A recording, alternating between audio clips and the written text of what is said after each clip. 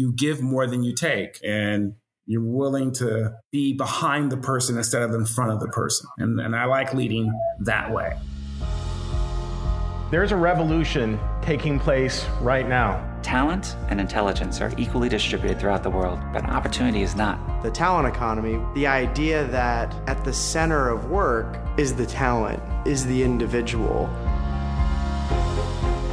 The way we work has changed forever, and highly skilled talent is demanding flexibility around the way they work and the way they live. This podcast brings together thought leaders, staffing experts, and top talent to talk about the evolving nature of work and how companies can navigate these changes to remain competitive, drive innovation, and ensure success. Welcome to the Talent Economy Podcast. I'm your host, Michelle Labby, Chief People Officer at TopTal. At some point recently, you've probably opened, signed, or emailed someone a PDF. If so, you used Adobe software. Maybe you're a designer and you're among the 90% of creative professionals who rely on Photoshop. Perhaps you edit video with Premiere Pro or manage customer journeys with Experience Cloud. If so, you use Adobe software. There's almost no one in the professional world that Adobe doesn't touch. Adobe was founded in 1982 and has evolved to be one of the world's leading tech companies. It now employs over 26,000 people at 66 locations around the world. Over the years, they have picked up numerous accolades for being a standout employer. Adobe is regularly listed among the best places to work and is considered a top employer when it comes to diversity, equity, and inclusion. My guest today is one of the people responsible for fostering Adobe's highly regarded culture. Brian Miller joined the company 10 months ago as Chief Talent, Diversity, and Inclusion Officer. Prior to that, he was the Chief People Officer at Impossible Foods, and before that, he spent almost a decade in progressive talent development roles at Gilead Sciences. He holds a Master's of Education from Harvard University, and he used to teach middle school math. I'm so excited to talk to him today. Welcome, Brian. Hello, Michelle. Hello. Everyone seems to have a different path to human resources. I started crazy in political science. You started out as a middle school math teacher, which I think is a very unique path that you got to be an HR professional. So what drew you to teaching and how did it shape you as a people leader? There's a fun story. I kind of fell into teaching. I really wanted to be a professional athlete, believe it or not. Coming out of University of Pacific, really wanted to play pro ball, figured out that I was just not good enough to play professional ball, not big enough. That's kind of a realism that I had to sit with. And I said, well, what am I going to do next? And as I was thinking it through, I said, well, you know what? It'd be nice to teach for a bit and then think about grad school. I had a fondness for my graduate work was in economics and econometrics was my emphasis. So math. My mom is a CPA accountant. So I was doing ledgers. She has a fun story about me doing ledgers when I was a child and helping her find the 1 cent off in something. She says, it's addition, it's just subtraction. We can do it. So this math part of me was something that I just enjoyed. Had an opportunity to teach 5th through 8th grade math. And when I did it, I just fell in love with it. The students, the fun you can have in a classroom, the idea of seeing the possible in someone, seeing the best in them, even when they can't see it in themselves, that's what got me really excited every day. Just to show up and go, boy, we're going to tackle, the Pythagoras theorem today. That's going to be fun. And we're going to figure it out. So that was my draw. And it's something I still take away today. It's this idea that if you can help someone reach their full potential, then that's a good thing. Well, so you have your master's in teaching from Harvard. What's the most important concept that you learned that applies to your work today? My teaching advisor is Professor Martha Stone Weisky. And I came to Harvard, and at Harvard, you write a lot. I mean, you're doing about 20-page papers, 3 to 4 of them a week. And it's known for a research institution. So I'm coming to Harvard and I think I can write really well. I'm like, oh boy, I'm going to use all the great words too, by the way. I'm going to use like big words like pedagogy and andragogy and, constructivism, any isms. I'm going to use these things and really write a very great paper. So my first paper I submitted to Professor Stone Weisky, it came back with all these red marks. And it really freaked me out. I'm like, wait a minute, this is my first paper at Harvard and it's all red. So she calls me into her office. And the first thing she said to me was, never fall in love with your writing. And it was probably the best thing I took away from Harvard. It can always get better. You can always improve.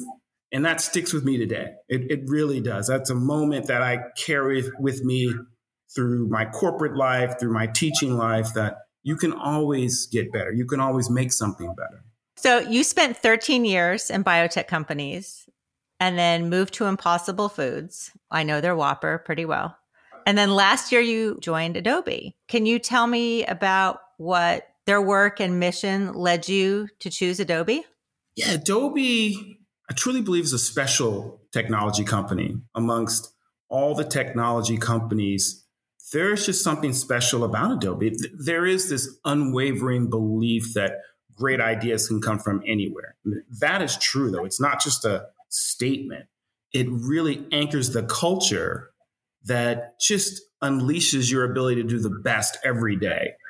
That is what drew me in. It was this really people-centered, we really want you to thrive. Creativity is at our anchor and at our core. And we really want you to bring tremendous ideas here so we can, drive innovation. That to me was just an immediate draw. I often say that, Adobe is a technology with a deep soul that really wants to do the right thing. It's something I wanted to be a part of. And they've been around. Everyone knows Adobe. Oh, going on 40 years. And you have a rather unique role there since you oversee DE&I and talent. Were those two roles merged before you got there? Or is this what was the benefit of that? Yeah, it's a fairly new merger for Adobe. And the benefit is to create a through line and a powerful ability to anchor ourselves in both what it needs or what we need to be when it comes to being inclusive, which I think is a behavior, and it's grounded in behavior, as well as how do we help people learn and grow. So there's the other part of talent. And I would also add to that is how do you do it in a way in which you don't see it as a program, but just the way we show up every day. That to me, I think, is the aspiration of bringing the functions together. It starts to create a different mindset. It's not a mindset of how many programs can we create? It's a mindset of how do we really create unifying moments as well as inclusive and nimble moments that help us succeed, that help Adobe reaches its full potential. It's the idea of, well, if we talk about leadership, can we talk about inclusive leadership?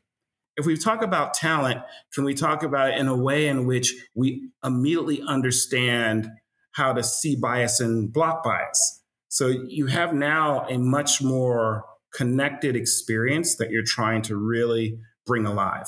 Adobe also has a chief people officer, Gloria Chen. So how do you two work together in that capacity? Gloria is that true thought partner. I mean, her ability to help shape the thinking or shape ideas because of her long tenure at Adobe. She is a tremendous strategist. She's driven a lot of change. So our relationship is grounded in helping me see around corners, providing insight, helping to shape, here's an idea, Gloria, I'd love you to help me shape it. And she does that. Putting me in the right places to succeed is something that I think we do really well together. So what have been what was your mission when you came on? What was your top priorities? Or everyone's like, what are you going to do in the first 90 days? So one was to continue to hire the best. So then part of my first 90 days was let's continue that momentum. The other one was how do we really embed evidence-based decision-making when it comes to diversity and inclusion? So how do we really do that in a strong way? And the last one was, can we deliver on this idea of unifying moments as we run towards a hybrid environment? There are other things that we're trying to put underneath that. And I would say that's leadership development, sort of those really foundational anchors that will go underneath that. So how do we create this deeply felt accountability within leaders would be another anchor to help us drive those three as well. Are you remote? Are you hybrid? Are you testing? I think it's the last one. We're testing. We're moving towards the hybrid. We're testing. We're trying to go into the offices and figuring out our days right now. And then with the pandemic going up and down, I think that's the right place, at least for Adobe. Let's test this out. How many days can we come in and start to get it and build a rhythm around that. I mean, we've been very clear that we're still hiring. The Adobe story is one in which you turn from talent acquisition to talent attraction. And we have, I think, a very attractive story, great culture, innovative products, stability, scale. I mean, and those are the things that you want to be a part of. I would also say we're declaring that we want to be the best place to learn and grow. So we will invest in you. You come to Adobe and we're going to invest and try to help you get better every single day. So I read in an article, or you were quoted in a Forbes article that said, Adobe is a place where good ideas can come from anywhere. One of our cultural values is revealing and challenging. So we want to hear people speak up and say things and challenge you. But what does that philosophy look like at Adobe? That sounds like one of the attractions that you're just talking about. Here's one example. Our internship program, so our internship and grad program is an amazing program. It truly is. We're going to doubling the size of interns this year. But here's what's amazing. Our interns affected 60% of our patents. And to me, there's where those good ideas can come from anywhere. When you have interns being part of 60% of patents at Adobe, that sends a very strong message that we're willing to listen. We want to listen. To your point, speak up. We want to hear the diversity of thought. We say in the talent, diversity, and inclusion team, we want to have that noisy debate. We really do. So that should give you an example of, taking those words and having a strong commitment behind them. Right. It sounds like at Adobe, there's several initiatives going on, including recent partnerships with HBCUs and HSIs and the Equity and Advancement Initiative. Can you tell me about these a little bit and why you chose to focus your efforts there? Yeah, the HBCU and HSI initiatives, and they're basically, the initiative is a $1 million grant per school. And I would say this, it's a very intentional approach to HBCUs and HSIs. And I'll give you an example. Winston-Salem State is an HBCU with a very strong creative focused curriculum. So that really enables us as an Adobe in sort of really driving the creator economy to form a very strong relationship. On the other end, Bowie State is much more of a technical arm. Once again, our relationship with Bowie State is also very good, from the Adobe platform and how we run analytics. So that's the way we started to really think about our partnerships with HBCUs and HSIs, is how can we be more intentional and provide grants that really help the school drive overall vision, the value that they really want to drive. The other programs that we have, which was the Equity Initiative program, I think you mentioned as well. That one is also, I think, very unique. It's a $20 million investment over, I believe, about 11 NGOs, nonprofits that are intentionally tied to our employee network. So this is where this one becomes also a very unique approach. It could have been easily decoupled, and we have these foundations that we're investing in, and we really want to drive a ecosystem outside of Adobe that really matters. But to intentionally tie them to our employee networks gives us an ability to see outside of Adobe. And I would also say create an ecosystem where we're much more proactive. So we're not always on the back foot of social justice events or initiatives. With this connection to these NGOs outside of Adobe, we can actually go, so voter rights are starting to really come up. Okay, let's really reach out to our NGO on voter rights and better understand it. So both programs to me are very well thought through and give us an ability to, one, reach back and help students see something differently, and the other one to be more proactive and try to stay in front of things so we are able to better shape them. Great. I think I have this number right, that in your first 90 days, you and your team hired 6,000 people. Yes. How did your team not burn out? Like how are you keeping everybody motivated? That was a push. And it was, those 6,000 were a little bit longer than the 3 months. It was probably over the 6 months or so as we read. Well, it was about 3 months towards the end of the year. We ended up hiring about 8,000 people last year. And what's amazing about that alone is a very strong, I think, push in our hiring motion. And how we do it as a team are two things. One, being very creative about how we do what I call bulk hiring or high volume hiring. And to make that work, we just got to have the fundamentals really, really strong. So the fundamentals of, okay, let's make sure our interviewing process is very tight. Let's make sure that, managers are leaning in and scheduling interviews and we're not having reschedules for candidate experience. At the same time, what is the technology we need to use to augment our hiring? So whether it's our CRM technology to help us sourcing, really thinking different about sourcing, as well as how do we start moving into more AI, that all helps us scale. But at the end of the day, I think for us at Adobe, it's being wedded to making sure we get to the right people, the best talent out there, and then moving very quickly when we know that and getting them quickly into the company is something that I think we're getting better and better at. And it also starts with upfront planning. We're really starting to kind of lower altitude and get more into is let's make sure our upfront planning is also solid. Let's talk a little bit about retention, since that's also a big topic these days. How are you focused on, retaining talent, and how are you involving your managers or training your managers, since 70% of the people leave their jobs if they don't have a great manager? The way I put it, Michelle, is, every employee deserves a great manager. And I think that's something we just got to live up to, is every employee deserves a great manager.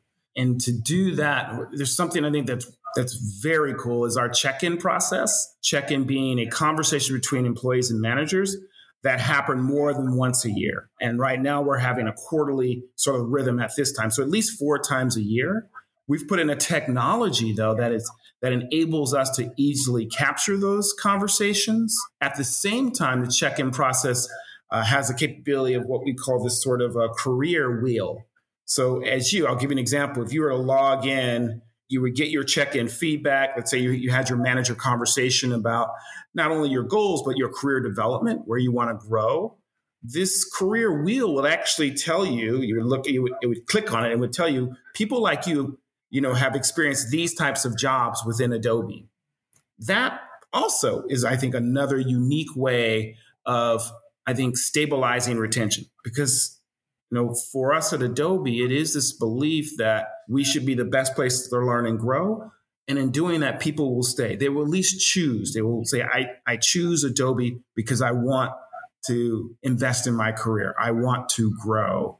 But I think that will be an anchor for us as we think more and more about retention. How do we grow people? Managers, how do we have these conversations ongoing around performance and development? Employees, how do you really navigate Adobe, and make sure you're getting the opportunities and experiences that you really want and need? So is this kind of a new performance management system that you're doing, or is this a new process that you've changed? Check-in has been with Adobe for a few years. We've called it Check-in 2.0 because I think we've now put a technology muscle behind it so we can get better data. The quality of the check-in, the frequency of the check-in, and then we can create what I call a surround of, okay, how do we then continue to get better at it? So I wouldn't call it overly new. I think this technology approach that we're taking is new. As far as performance management, I think it starts to go in that direction of how do you create a high-performance culture? Well, it starts with conversations, and it starts with what I call the anatomy of an expectation. How do you really set expectations that are accountable? Now, this is the fun part about accountability. Often we think accountability is about blame. It's about, well, you're accountable. No, you were accountable. And accountability to me is just a scaffold for agreeing to a change.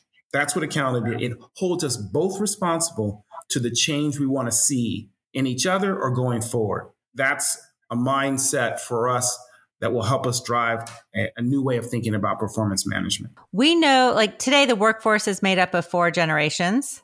So what challenges and benefits do you find come along with that? The challenges are we need to make sure we stay patient.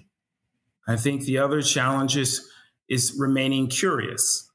Boy, I think, together there are great things that can be done because all of those generations have a point of view that can only be helpful, that will be helpful. So once again, it goes back to creating moments that bring us together versus moments that separate us.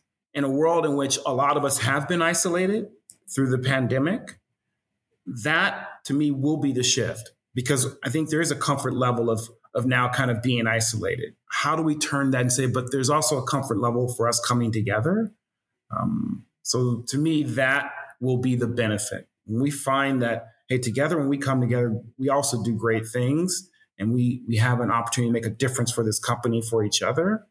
That to me will be the benefit of bringing these generations back together as well. Have you hired anybody that you used to teach? Has anybody said, hey, you were my math teacher, I'm applying for a job? Not yet, though. I have students who are at Google. That's a great question. I have students that are Google, but no, I don't think I have any at Adobe. At least you know where they are, so they're keeping in touch. This has been an amazing conversation. I also would love to know, almost one final question is, what has been your proudest moment as a leader? Proudest moment as a leader. It's that moment that you see a team take a very big step together. It's a moment that I get most proud of when I see teams do great things, when they start to really trust each other, when you see this stamina in them. You'll see a curiosity. I think you also, what I've seen is an affection for one another. They truly have each other's back. That has been my proudest moment. And I just feel amazing about that. My hashtag is great teams do great things. It's like a proud parent moment. It is because that is a leader. You give more than you take. And you're willing to be behind the person instead of in front of the person. And I like leading that way. Brian Miller, Chief Talent, Diversity, and Inclusion Officer at Adobe. Thank you so much for your time and insights. This has been a really fun conversation. So I really appreciate you being here today. Thank you, Michelle. I truly enjoyed the conversation as well. Really did. Thank you for listening to The Talent Economy. I'm your host, Michelle Labby. You can find much more information about the talent economy on staffing.com and toptal.com/insights. Hubs for bold, comprehensive content featuring business thought leaders and authoritative research focused on the future of work.